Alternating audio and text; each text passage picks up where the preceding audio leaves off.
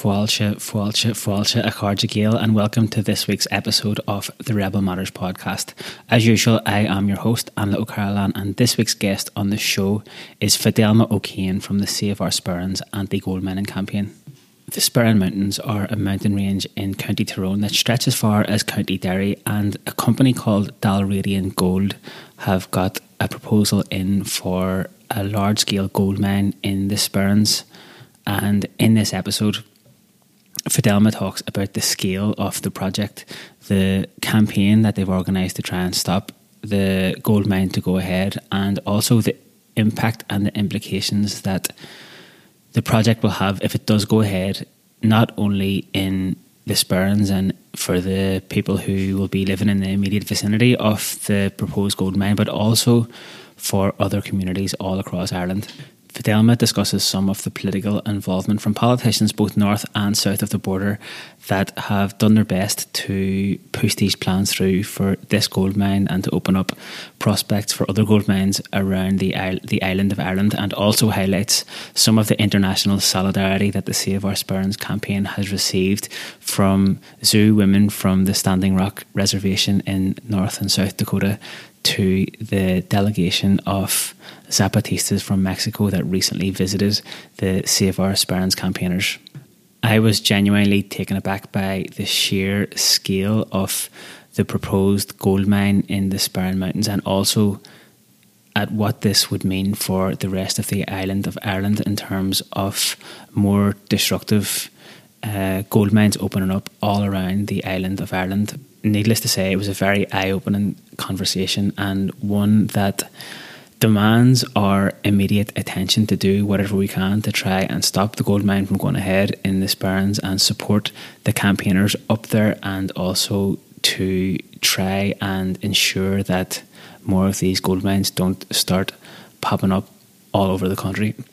Before we get stuck into the chat with Fidelma, I just want to say a massive thank you to all of the supporters of the show who are subscribed to the Rebel Matters podcast over on Patreon, and especially over the last few months where I was taking a bit of a break from making the episodes.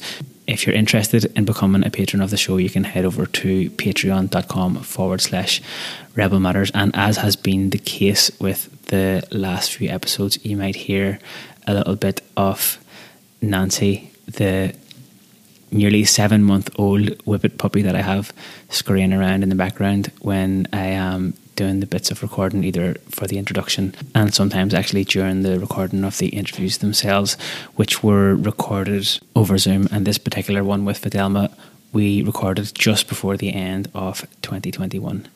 So there is have it, a Carja Gael. Let's get stuck into episode 106 of the Rebel Matters podcast with Fidelma O'Kane.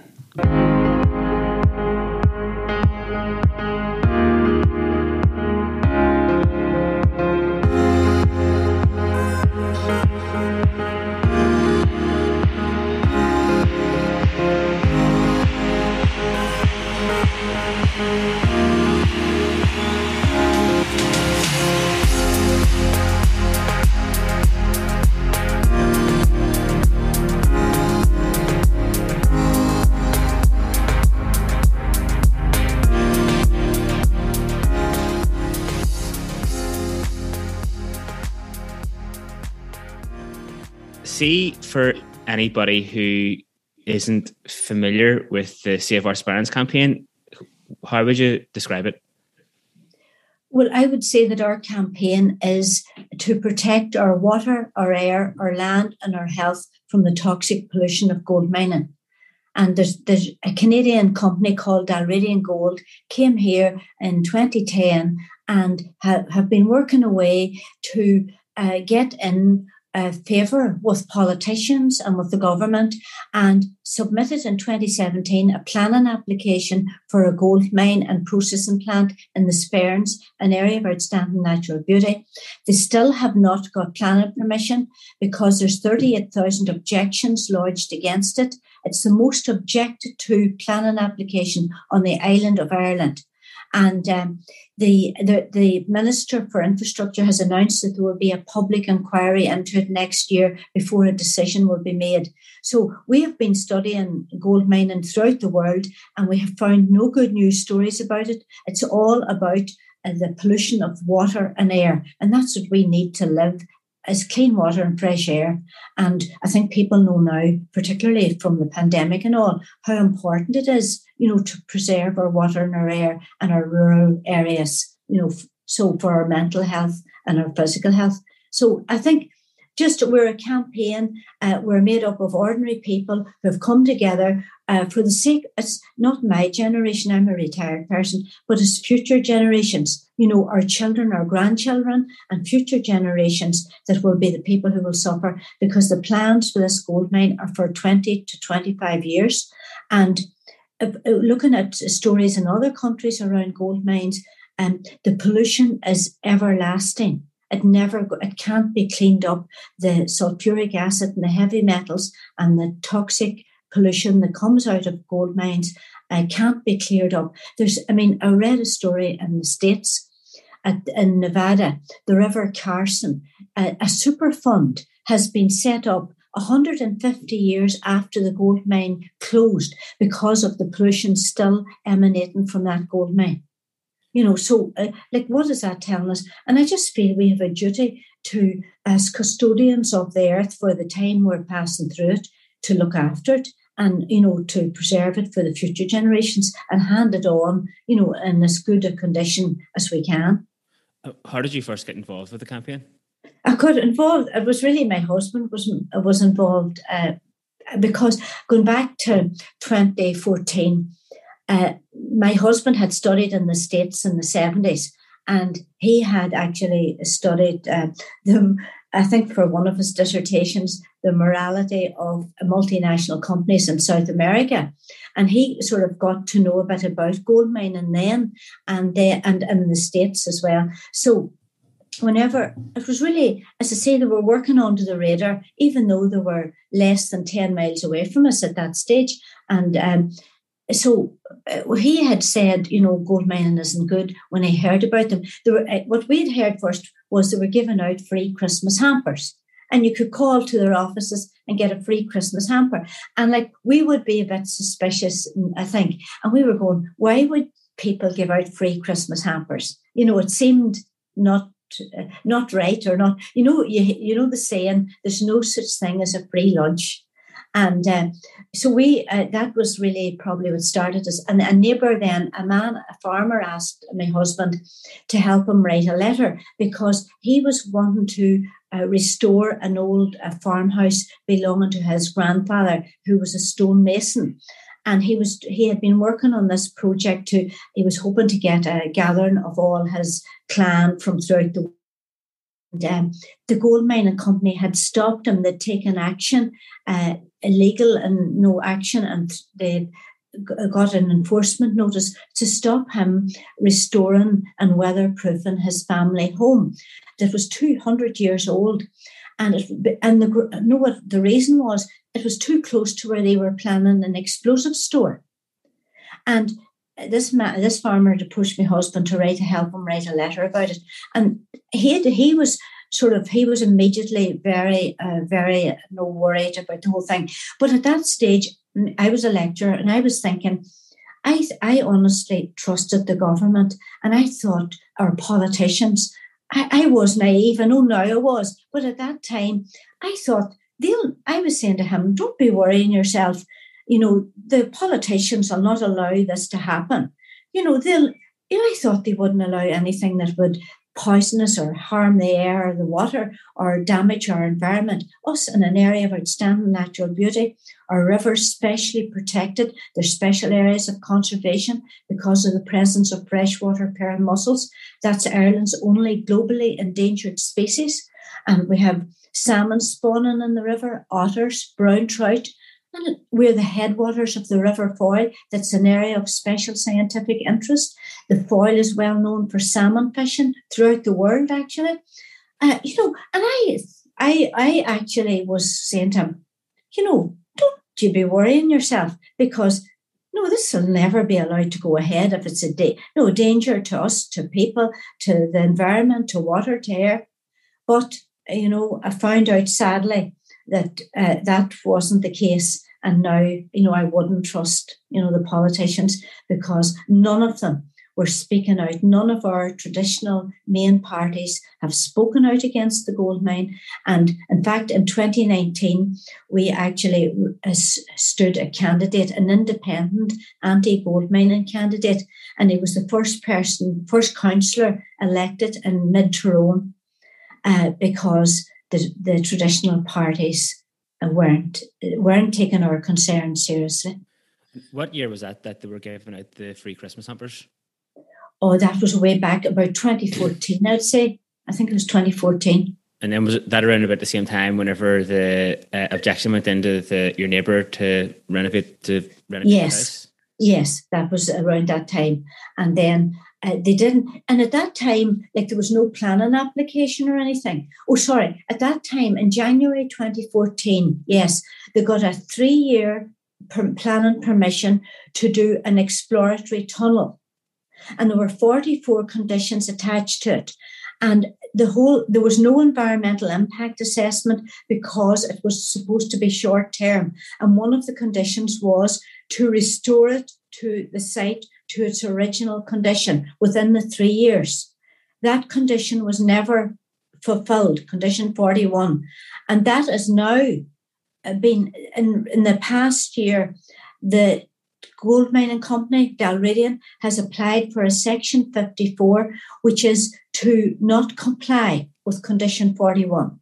But this is after how many years? We're now at the end of 2021. So that has been passed to another to the PAC. It's the Planning Appeals Commission to make a decision on. Again, loads of objections has gone into that. So, but you see, our council never enforced the conditions. That's what the problem was. They never enforced the conditions. So at that stage, they got a 3-year planning permission for an exploratory tunnel, 1.7 kilometres. But that really was the start of it. Then, and it was in November 2017 that they applied for a gold mine and processing plant at Greencastle. It's about 2 miles from us here. And that was because their initial site was too small, but their plan entails extending the tunnel through the mountain. So that's why they don't want to decommission the tunnel that they had done, because they need really a 5-kilometre tunnel to take it through the mountain to this side. But to tell you the absolute truth, Anla, now, and it's not in my backyard, I am against it in Connemara. There's gold mining prospecting licence down in Connemara. There's in Donegal. There's in Cavan and Leitrim and Monaghan. I mean, very recently, just last Saturday, I saw there's a competition for prospecting licences in Cork and Kerry. And people don't know about it. And we have formed an All-Ireland group just over the summertime called CAIM, Communities Against the Injustice of Mining. And apparently CAIM, C-A-I-M, was an old Irish word for a protective circle. So we thought we will circle the wagons, and wherever it is in Ireland, our island is too small. Our island is known for fishing and farming and being green and clean. And that would all be ruined if gold mining goes ahead. And the thing is, 28% of the 26 counties has been given out in prospecting licences. And 25% of the 6 counties in the north has been given out in prospecting licences.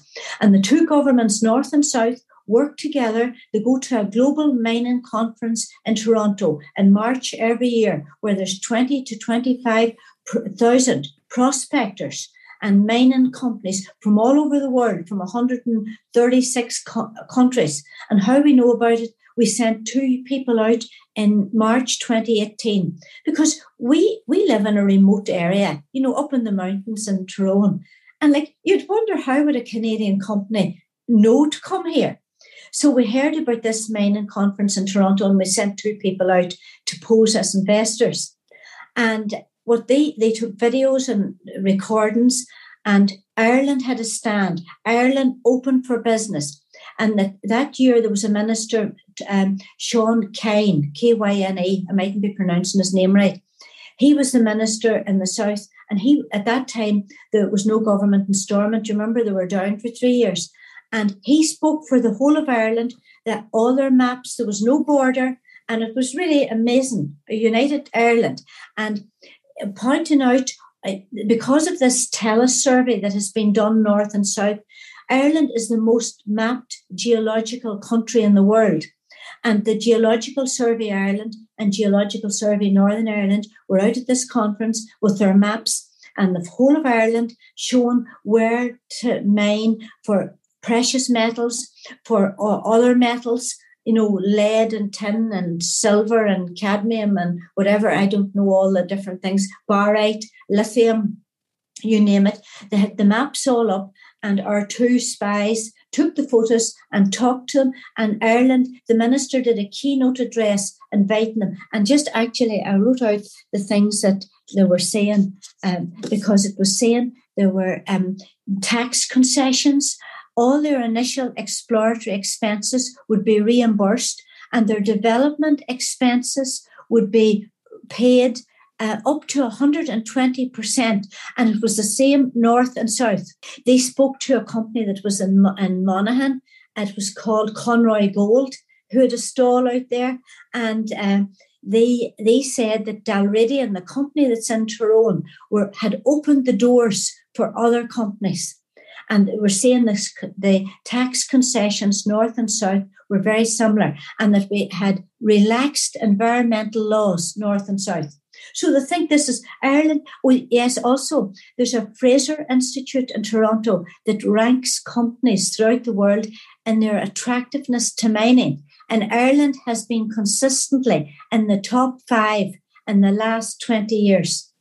What you're saying there actually paints a much bleaker picture than I had thought that we were going to be talking about. In my head, I was thinking this Canadian company picking on a small community in Toronto, but it's completely different. The way it's the whole country is at risk. The whole country is at risk. That is the absolute truth. I mean, can send you through a map of Ireland showing the 540 prospecting licenses that has been given out in the 26 counties, and another map of the north that shows the ones that have been given out here, the 25%. But Dalradian own 10% of the ones in the north. And then you see our problem with still being ruled by England, is the Queen has the rights to the precious metals, the gold and silver, and she gets a tax from them. And that's why we went to London last week to protest at the Crown Estate, because they give it's called option lease agreements to the mining companies, and Dalradian got them for 6 years, and they expire now at the end of this month. So we went to England, to London last week, to ask the Crown Estate not to renew them because of the damage that it will do to our water and our air and our land and our health. I don't know whether it will make any difference. I mean, at the end of the day, the Queen is a wealthy woman, and the Queen and Prince Charles have actually been speaking out about the environment and about climate change. And the 15th of October, Prince Charles did an interview with the BBC, and he said it was past the time for words. It was now the time for action. So we said this is the action he can take, is not to renew these licenses. When's the deadline for the license to be renewed? Well, they expire on the 31st of December. So I don't, 2021? 2021. And you see, I read something there the other day that the Minister for the Environment in the South, Eamon Ryan, had signed the petition against the gold mine in the Sperrins. But is he the person who's responsible for giving out the sort of leases on the gold mines in the South? Yes, now, this last while. Before that, it was the minister who was out in 2018, Sean Kyne, and the minister that was out in 2019 and 2020 was Sean Canny. And they were the particular ministers at the time. So talk about a conflict of interest. And Now in the south, it's Eamon Ryan. And 2018, I think it was September, I was one of a group of our people who went to the Dáil, and we met with the Green Party and Eamon Ryan. We have our photo taken outside Leinster House with Eamon Ryan, and he helped me hold up the banner, Dalridian, no toxic gold mining, Dalridian out of Ireland. I can email you the photo and all. He said, and he signed one of our objection letters. And he would be the person who would have to sign off. He's the one that's given that now that the prospecting, the competition in Cork and Kerry for 2 prospecting licenses in each of those areas that I saw advertised last Saturday. And I can send you that as well.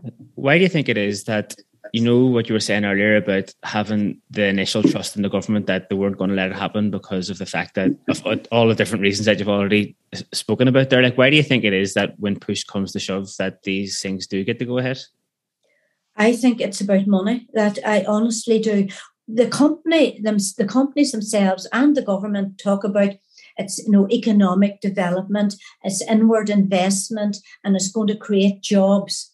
But there's no mention of the environment. The economy it's all about the economy. But I honestly don't believe we will be better off economically from it, because they don't talk about the jobs that will be lost in farming. We're a rural area, small family farms, fishing, tourism. There's a small tourism industry here. And I'll tell you, recently we had a group of Zapatista women from Mexico, and we phoned, I'm sure, 30, 40 places before we got accommodation. Every place was booked out.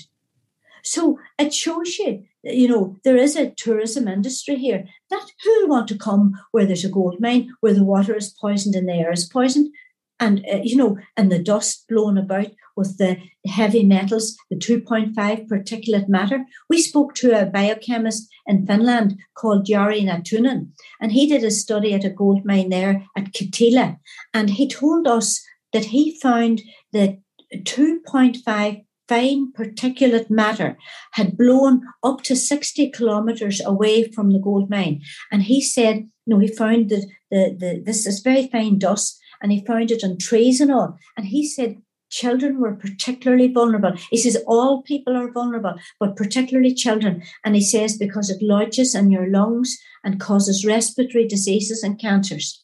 And he says that 2.5 particulate matter that he found from a gold mine contained arsenic and mercury. Interesting you say that about the Zapatistas. I run a wee personal training gym in Cork here, and we hosted them for a couple of days when they were in Cork. And very good. So I suppose that kind of is an indication of the international solidarity that you're attracting to the campaign, the fact that they were up there visiting you. Oh, yes. And even in 2018, we had a couple of Sioux women from Standing Rock came, and they're coming back next year. And anyhow, it was really great because we were supporting the people there, the Indigenous people, against the oil pipeline that was being forced through at Standing Rock. And we never for 1 minute thought that they would come to visit us. And it was amazing. And it was humbling too. And they told us their conditions. I mean, we are so much, in one way, better off.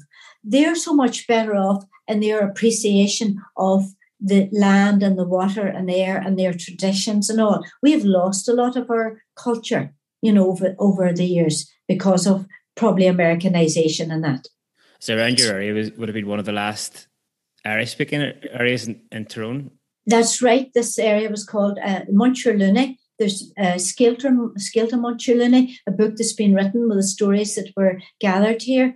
Really into the 1950s, there was Irish spoken. And I remember my grandparents, and my mother that came from Cork, my grandmother came from Cork, and my grandfather and my aunts that were Tyrone people. And when granddaunts, I suppose they were. And whenever they didn't want children to know what they were talking about, they would have spoken in Irish. I go to Irish class every Wednesday night. And all my sons, they have all learned Irish and gone to the Gaeltacht and Donegal. And, we feel it's part of our identity. And even like the fields, some of the fields have names in Irish, and a lot of the town lands have names in Irish, and all that. It's just part of our identity. And what do you know about the specifics, like about the proposed mine? Like, what do you know about the scope of it so far?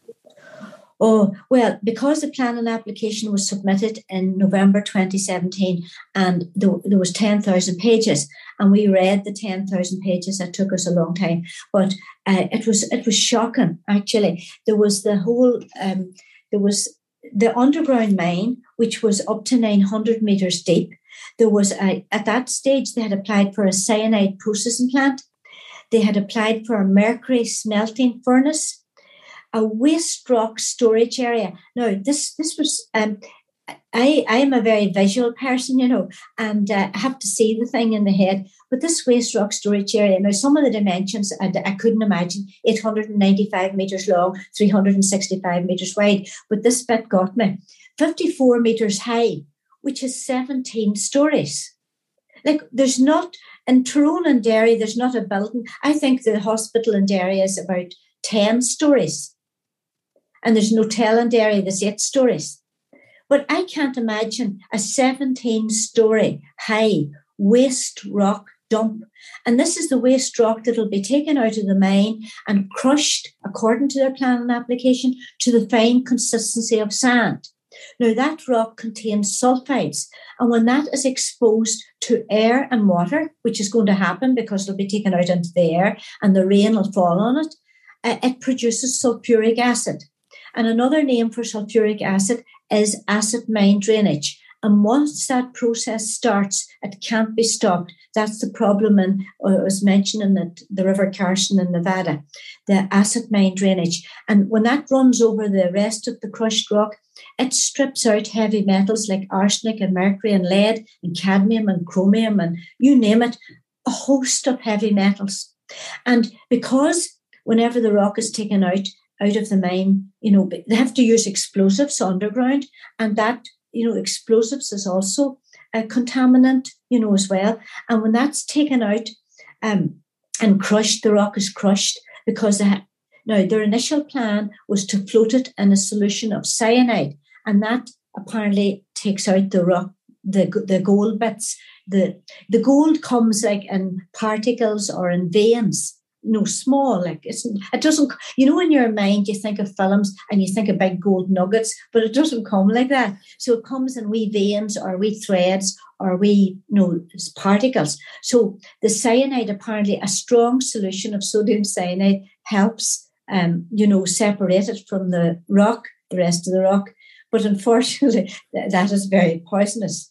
Although, according to Mr. Anderson, the chief executive of Dalradian, he said on the radio one time that cyanide was no more poisonous than a handful of almonds.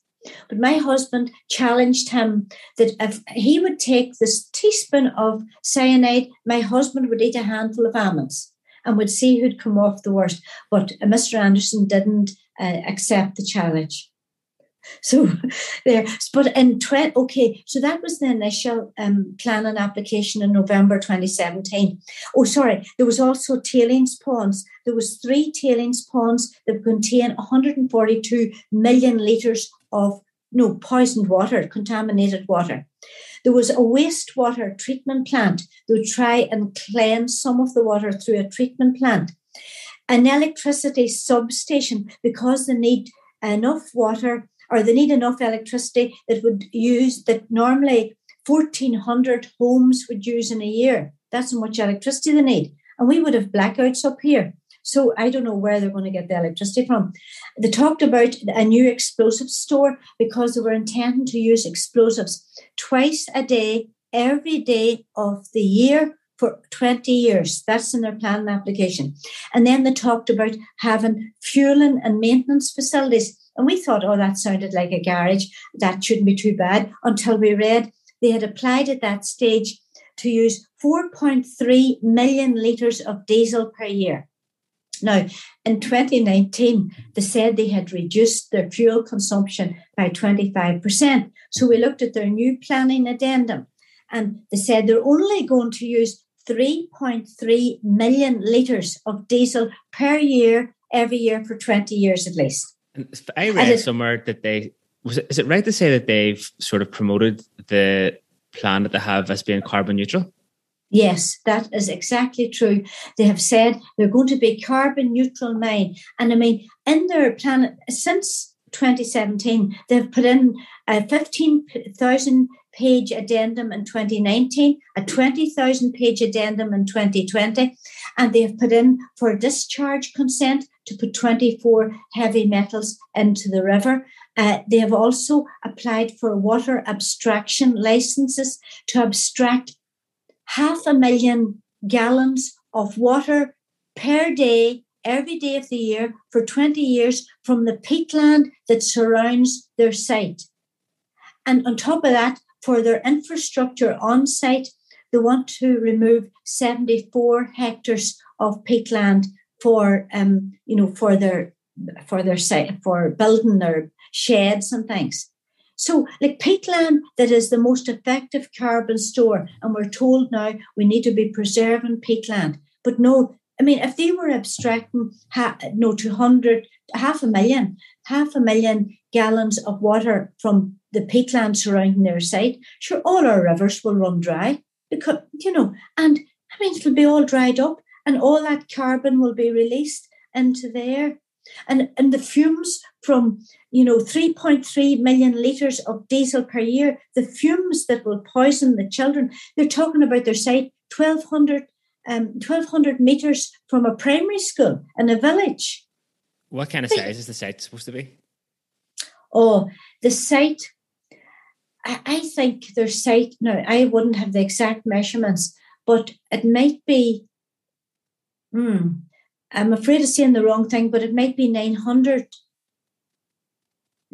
acres. Would that be right? 900 acres. I can actually double check it and send it to you because I get mixed up in these measurements a bit sometimes, because going between, some of them are in hectares and some of them are in acres. And that can be a bit confusing. Dalradian, and the same, they do that in their planning application. They put cubic meters of water, because that is a lot less than putting it into gallons. And I was reared in the days of gallons, so I'd be translating it. And I mean, that 500,000 gallons of water that they're going to abstract from the peatland surrounding their site every day. That when it was in cubic meters, it didn't sound as bad. But whenever it's put in gallons, 500,000 gallons of water.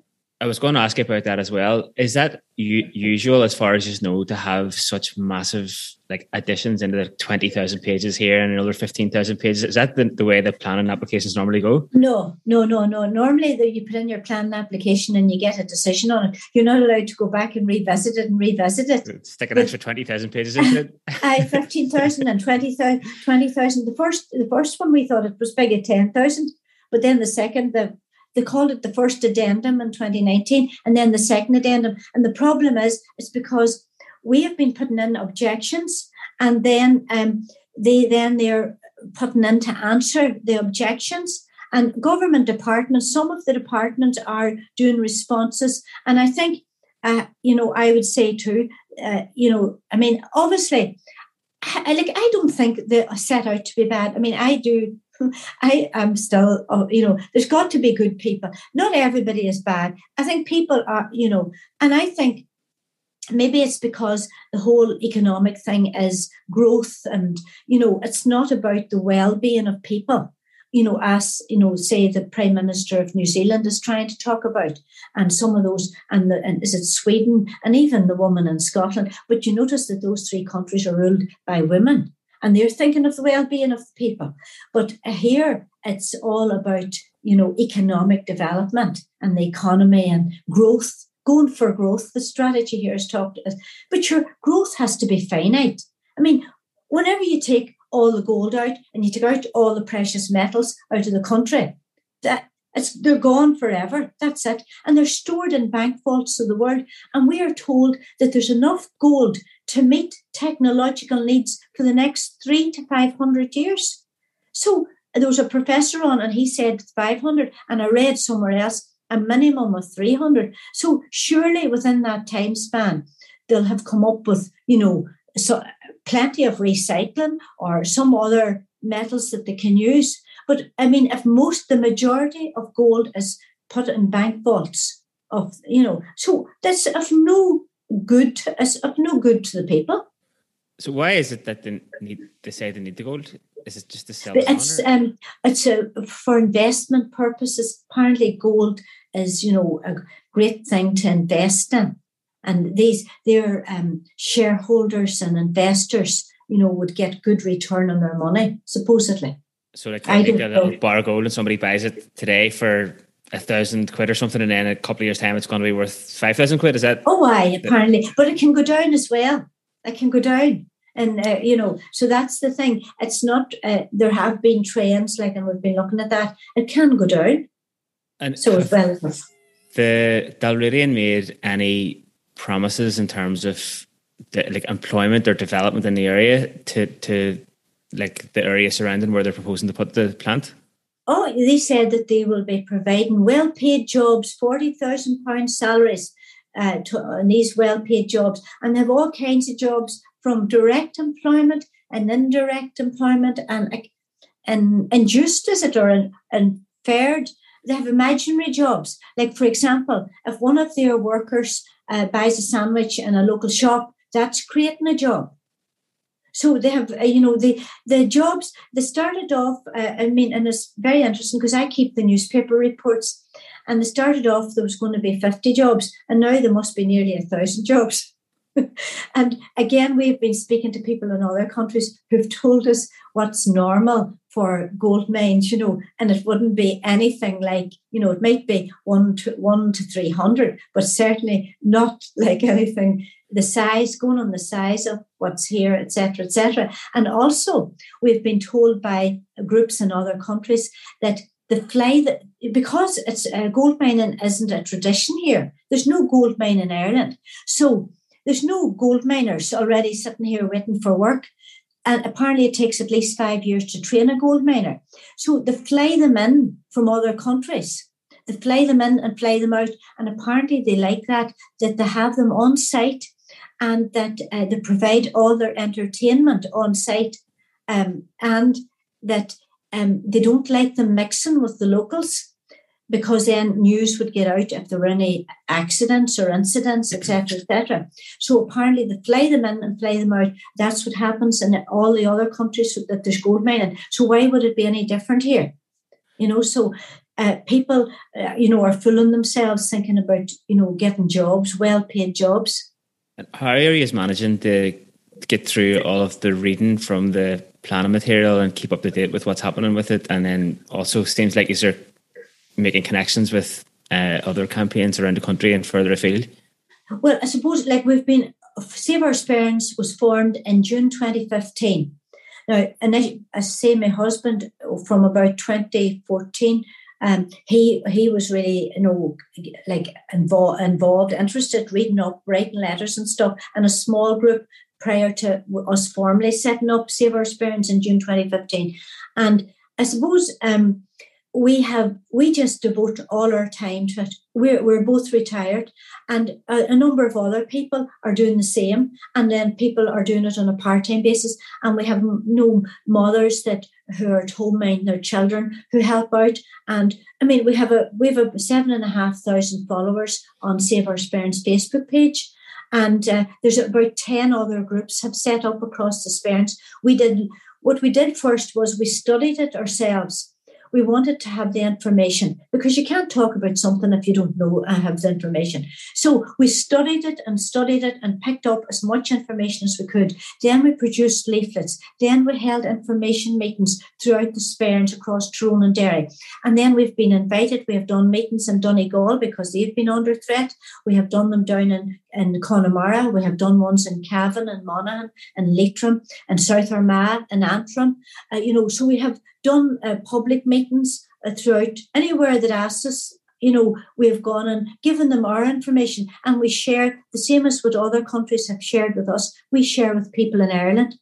And then whenever that first planning application was submitted in November 2017, it took us a couple of months to get it read and to devise the objections, pick out the points in that. So then we started doing sample objections, because you can't expect other people to read 10,000 pages. And we would have made out sample objections. And then we started issuing them at the public meetings, asking people if they wanted to take them. Anyone, any age, anywhere can sign an objection. So we got them out like that. And then, we got more into social media and Facebook. I mean, it's all new to me, but now, but it's been a great learning experience. And then linking in, it's over the COVID period, Zoom. I mean, I didn't know about Zoom before, but now I can Zoom away. And it is really, it's amazing, and we have got contacts now in Colombia, Peru, Mexico, Honduras, up in the North America. We've got Michigan, we've got the Sioux people, we have got, where else have we got? We have got going over now, Papua New Guinea, New Zealand, Australia, the Philippines, and in Europe we've got some South Africa. We have got Finland, Sweden, Spain, and Romania. So it's been amazing. And I can't believe we know all these people now. And, we would be on Zoom to them at all hours of the day and night because of the time differences. So life is, I thought when I'd retire, I would be sitting reading books and going on wee holidays. I didn't think I would be doing this. And does it cause you a lot of anxiety or worry that the fact that it might go ahead? It does. I try to. I do believe. Maybe I'm an optimist, but I believe we will be successful in stopping it. And I think when you believe what you're doing is right, it gives you the strength and all to continue. And I think that we're greatly heartened and encouraged by all the solidarity we've got from groups throughout the world and by groups in Ireland, people in Ireland, and by all. To think that we have 38,000 objections. When we started the first time, we aimed for we thought there's 10,000 pages in the planning application, and we thought if we could get 10,000 objections, and we actually pretended at the beginning our aim was 5,000 because we were afraid we wouldn't get to 10,000. And we got to the 5,000, and then we went for the 10,000, and then we increased it by 5,000 each time. And at the moment, our aim is the 40,000. And when we get the 40,000, which we will, I have no doubt, we will then move on 45 and then 50,000. And objections can keep going in until a decision is made. So we still, I don't imagine that the public inquiry will be held anytime soon, because the commissioners who will be in charge of it have all that documentation to read. They have all the objections to read and everything. So they are going to be reading for the next year, I would say. How do you fund the campaign, the likes of the trip you did to Westminster there recently? There were 12 of us went, and each person paid for their own. We got cheap flights. I think they were about £69. We got cheap hotel. It was $49. And we just paid for, our own, on the tube and all that. We just did that. I think that is the beauty of it, is that when you're, committed and convinced that you will, and we did, the 12 people who went all paid for themselves. And that, that is it. I didn't count it up, but I suppose we haven't got the visa bill yet. But, I'm in the fortunate position of being retired, and I do have a teacher's pension. So, I'm lucky, but most people aren't as lucky. But people there were people who wouldn't be in that fortunate position. We would help each other out as well. And we share alike. So that's important, when people are giving their time and effort to it. And have you had much direct engagement with the people from Dalradian? No, we haven't, except abuse. In what way? No. The last few years they have been, I felt from we started and growing Save Our Sperns, I felt Dalradian were really bad mouthing us and saying, first of all, that we were lazy people and we didn't work. Well, and that was probably aimed at us because we were retired. But I did work for 38 years. And I think I did make a positive contribution to life, etc. So now, I'm working on it's voluntary. So, they tried to paint a picture about us. They said, different negative things about us. We were tree huggers. Well, I would say I'm not a real true environmentalist. I do my bit, I recycle, and I would be careful, about plastics and stuff like that, single-use plastics. But, I'm not out and out, environmentalist. But, this is basic water and air. If you're water, you need water, and you need clean water, and you need clean air. And if they're poisoned, sure, that's your health. And we don't need gold. It's to me, it's a very simple matter. It's black and white. But so then, over the last couple of years, since 2019, and again, we were told this by a man in Cuba who wrote a book about it, the strategies gold mining companies use throughout the world, and the attempt to criminalize the protesters. Now, we would say we're defenders of the water and the air. We're the protectors. They try to paint us in a bad picture. And there's been a man up in court charged with cutting two cable ties that you could buy for 12 pence, and dragged through the courts. My husband's up next week. He's up for being charged with suspected of damaging Dalradian's property.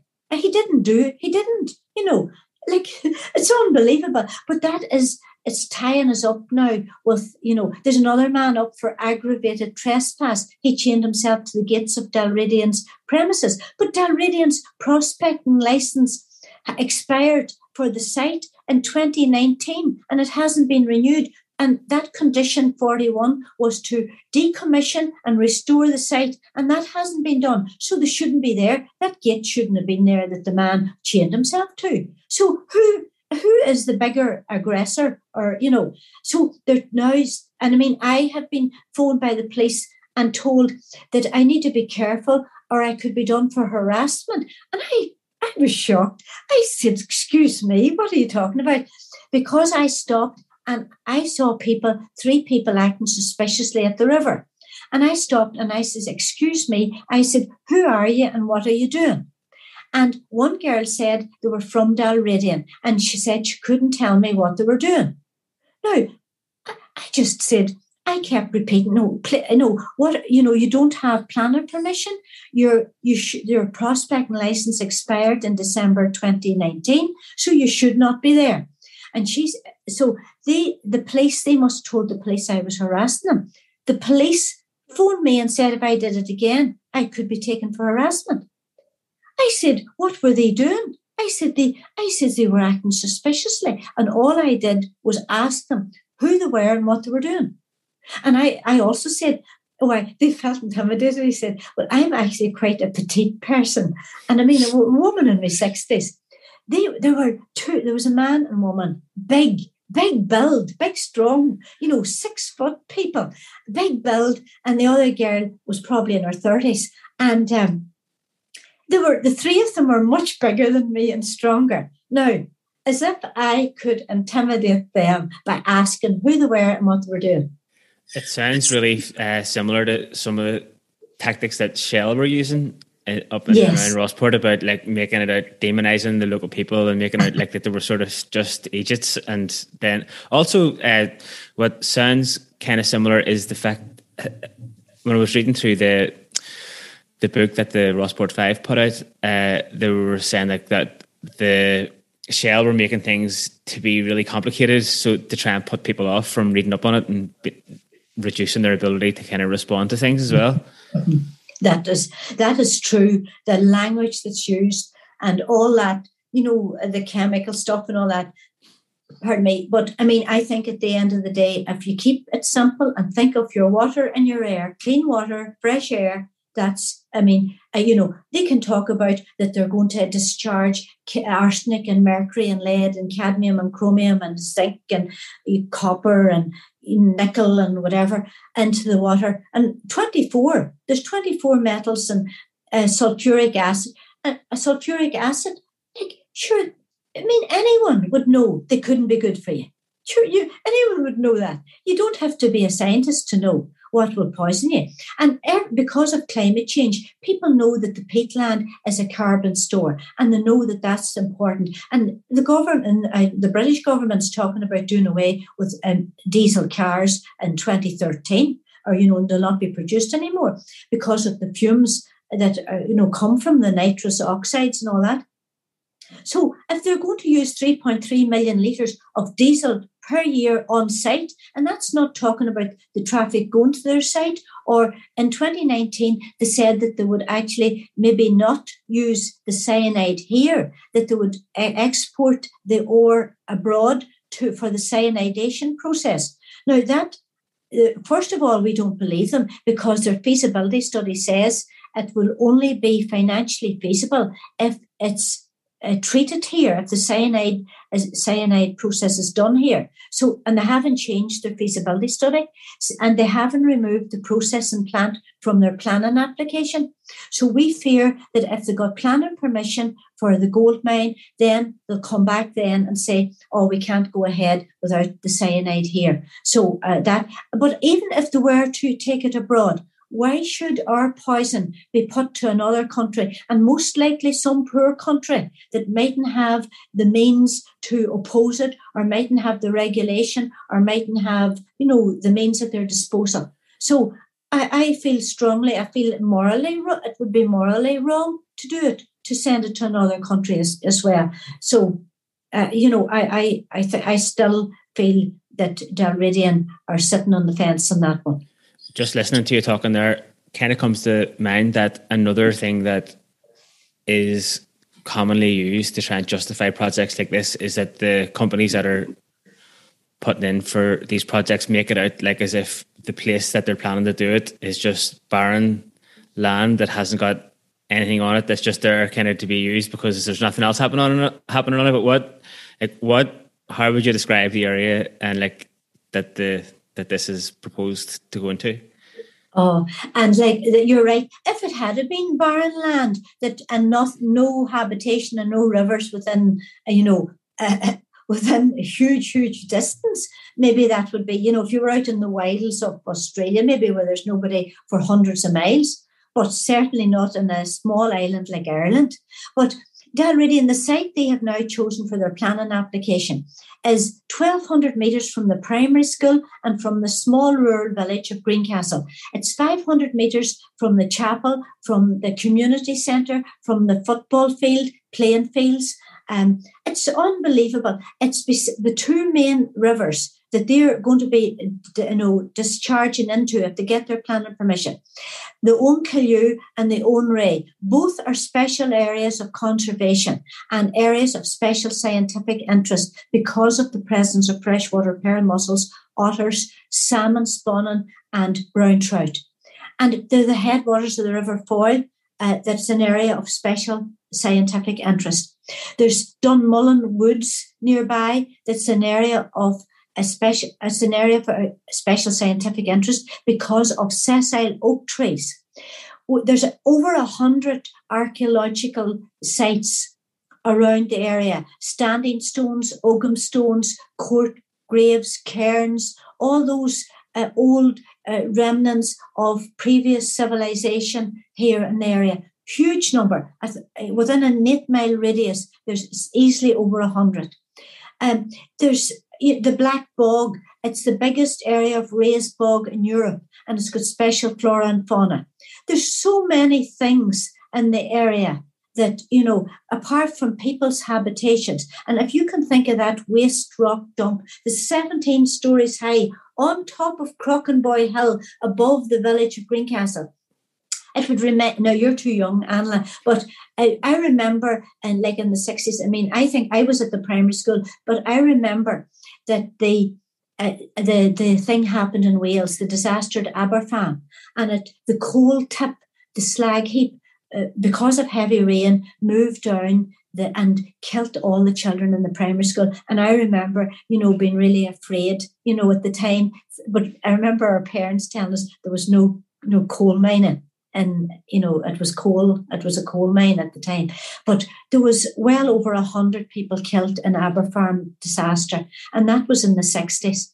And, this will be this, and we have compared it to it. And this is actually higher, and it contains a lot more weight. We have a heavier rainfall than Aberfarm. So the disaster, if that slides, and they're talking about that waste dump, that there will be some sort of barrier underneath it to stop the toxic things going into the water table, but that over time there could be leaks and leakages with wear and tear and with bad workmanship, etc., etc. And so those heavy metals will leak and leach into the water table, and as I say, will blow about in the air. We're on an exposed area in the Sperrin Mountains. It's shocking. So it's the last place you would pick, because of being situated in the heart of an area of outstanding natural beauty and all those special designations. You would never, as I say, if you had a barren desert that there was nothing growing in and there was no human habitation within hundreds of miles, maybe you would consider that, but not here. And I would say not anywhere in Ireland, because we're a rural area, and we're known for our nice, green, clean, air and land. Do you think you have had some victories along the way so far in the campaign? We've had some victories along the way. I think it's been a massive victory to get 38,000 objections, to know that there's at least 10 anti-mining groups across the Sperrins, and now that there's a group, an All-Ireland group, and there's groups in Donegal up in Inishowen against gold mining, and Save the Hills of Donegal, and there's Stad on Scriss in Donegal, and there's Cavan Anti-Mining Network, and there's so many without me going into them all, and down Save Ballyconneely Bog and Roundstone down in Connemara. So there's loads of groups, forming throughout Ireland to protect their water and their land and their air and their health. And that's a great achievement. Getting a councillor, an independent anti-gold mining councillor elected in 2019 was really a great achievement, because we didn't 6 weeks we were out day and night working on it. And we couldn't believe that he was the first councillor elected in Mid Tyrone. And it has shone a light on the council, and it's great. It has been a great victory for us. What else? I took it a judicial review, and I took it in December 2017 because Dalridian were granted a discharge consent to put 9 heavy metals into the Oankillew River. I went as a personal litigant. It ran for 23 months. And after about a year, I got a legal team because I was so stressed over it. I was trying to retain so much knowledge in my head, and it was affecting my sleep. So I got a legal team at that stage. And it went on then to November 2019. And at that stage, both the Department, Northern Ireland Environment Agency, and Dalridian conceded. And the discharge consent was squashed. But now they've come back with a bigger one now, applied for 24 metals now. No decision has been made. It's going to the public inquiry. But it was I suppose, it was an achievement in taking on Northern Ireland Environment Agency and Dalridian. And at the beginning, the first year when I was doing it myself, they were up there with barristers and solicitors, and I was up there myself. And I honestly got the strength from outside myself, to do it. And it was really, and also I felt it was given example to others that, you can do it, and I think that's important, because I think young people sometimes, stand back and think, oh no, I couldn't do that. But I think as a female, it was important to tell, other women, you can do this, And I suppose I always go back to a saying of John F. Kennedy, and it's one person can make a difference, and everyone should try. And I think that that's, that gives me a lot of encouragement, And the way we were saying earlier that this is going to be the first gold mine in Ireland. This is going to be the first gold mine in Ireland. So is it potentially going to have a domino effect if this one goes ahead? Yes, if this one goes ahead. If this one goes ahead, this will, there's applications in all these other places. And that's what Conroy Gold told our two spies in March 2018 in Toronto, that Dalradian was opening the door and that Dalradian had invited them in, as well. So if people are listening to this now, like what would you like them to do to help the campaign? Well, I always say to people, you don't have to take my word for it. Look it up for yourself. Research, Google, gold mining in water, gold mining in health, gold mining in land, gold mining in air. Look at the effects for yourself. You don't have to take my word for it. I have nothing to gain by going out there and talking about it and doing it. In fact, it caused myself enough stress over it. But I would say that to people. And if there's a group in your area, join it, or else think of starting a group to defend your area if there's a prospecting license advertised for your area. And it's important that you keep an eye on Geological Survey Ireland and Geological Survey Northern Ireland, because they're working together to push this. They have got all the geology details from the TELUS survey, and they're giving them out free to mining companies and inviting them in here, and supported our governments are giving them the incentives. So what you can do to help us in our campaign, I would say go on Save Our Sperrins Facebook page, Save Our Sperrins, or email us, saveoursperrins@outlook.com.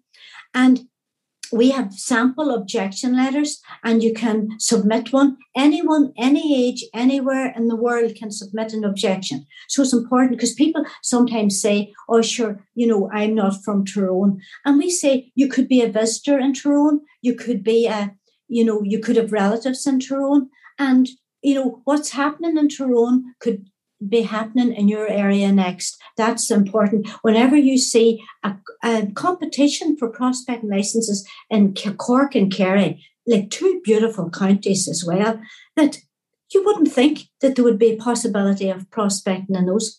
Last Saturday, the competition opened for prospecting licenses there. So that's inviting mining companies to come in and make a bid for it. And they get incentives. So it's shocking. It is hard to believe, but I'm not telling you a lie. It's absolute truth. It is. Going back to 2014, I didn't believe this was possible. But and now, it's so that's why I think that I think here the political parties are very silent on it, and a lot of them are sitting on the fence. And some of them say, we share your concerns about the environment, but on the other hand, it'll be good for the economy. But, we do feel the fact that none of them put it up in their Facebook pages, none of them share our, objection letters. And I feel that, they are the ones that should be out there doing what we're doing. They're the ones that should be out talking about it and saying they get thousands of votes. They should be saying to the people, if you want to protect your water and your air and your land and your health and for that of future generations, you should be up in arms and signing objections and marching on the street. And like we do pickets, and anywhere Dalradian goes, or if they're great at sponsoring and they give out money, they have a fund called the Dalradian Fund. And anyone can apply for money. You don't have to be an organisation or a group. They sponsor clubs and community groups and individuals and everything. Twice in the year, January and June, you can apply to Dalradian. You think I'm doing an ad for them? But if you do, you have to sign up that you will allow yourself to be used in publicity purposes for Dalradian, and you will not say or do anything against Dalradian. So when they poison your children and your grandchildren and your cows and your sheep, you won't be able to speak out because you have taken the soup. And you surely as Irish people, we know about these things. Look at our history. We know about these things. I mean, like when we were over in London last week, we picketed a mining conference. It was called Mines and Money. Okay, so we were picketing outside, and some of the engineers came out to talk to us. And one man said to us, "What would you take to go away?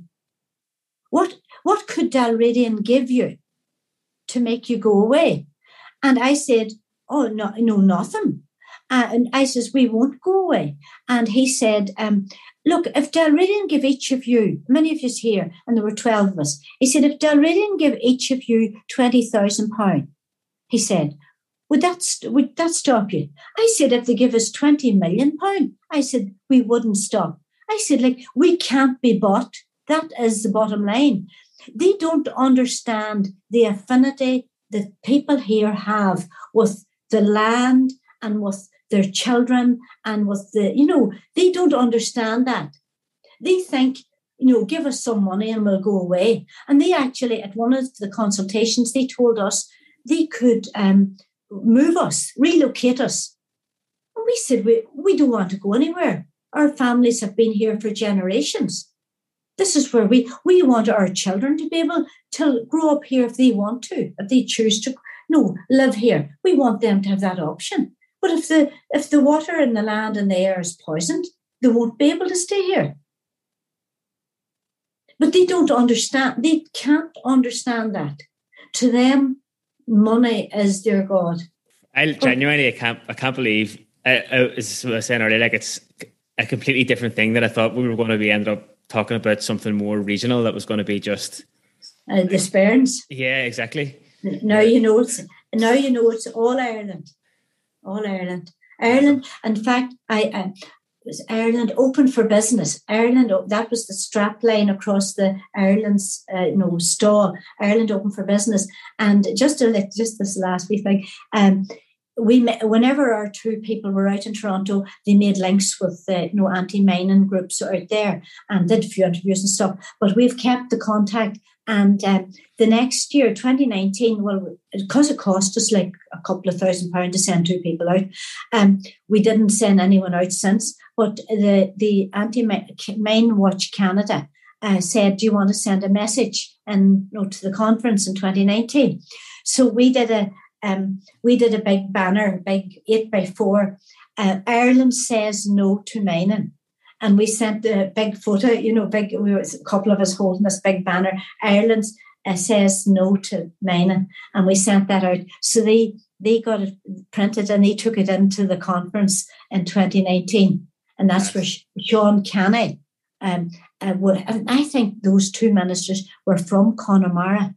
And I know the one that was out in 2018, he was an Irish speaker. He was from Sean Kane because one of our people had studied Irish at Galway University, and she was an Irish, Gilgore, and she spoke to him in Irish because he was wearing a fanya. And if people are going up to go for walks and stuff around the Sperrins, do you have somewhere that people can call into to get a bit of information? Oh, yes, we have. Surely we have the Greencastle People's Office, which is a caravan, or in fact, there's now 3 caravans on the proposed site, part of the proposed site. So that's since the 3rd of February 2018. A caravan mysteriously appeared on the site and it was dubbed the GPO, Greencastle, with obviously thinking of Irish history, but Greencastle People's Office. And that's a focal point for the campaign. And there's a blog, Greencastle People's Office. It's a daily blog. And it's been written every day since the 3rd of February 2018. And so now, since COVID, it used to be manned all the time. And then we did get some damage done, a broken window, and we have a playground at it, and there was glass broken and thrown over the playground. So since that, we only would have had people during the day manning it. And then since COVID, it's really more by appointment. So if you send a message to either Greencastle People's Office or to Save Our Sperrins, that you would like to come, we'll always arrange for people to be there.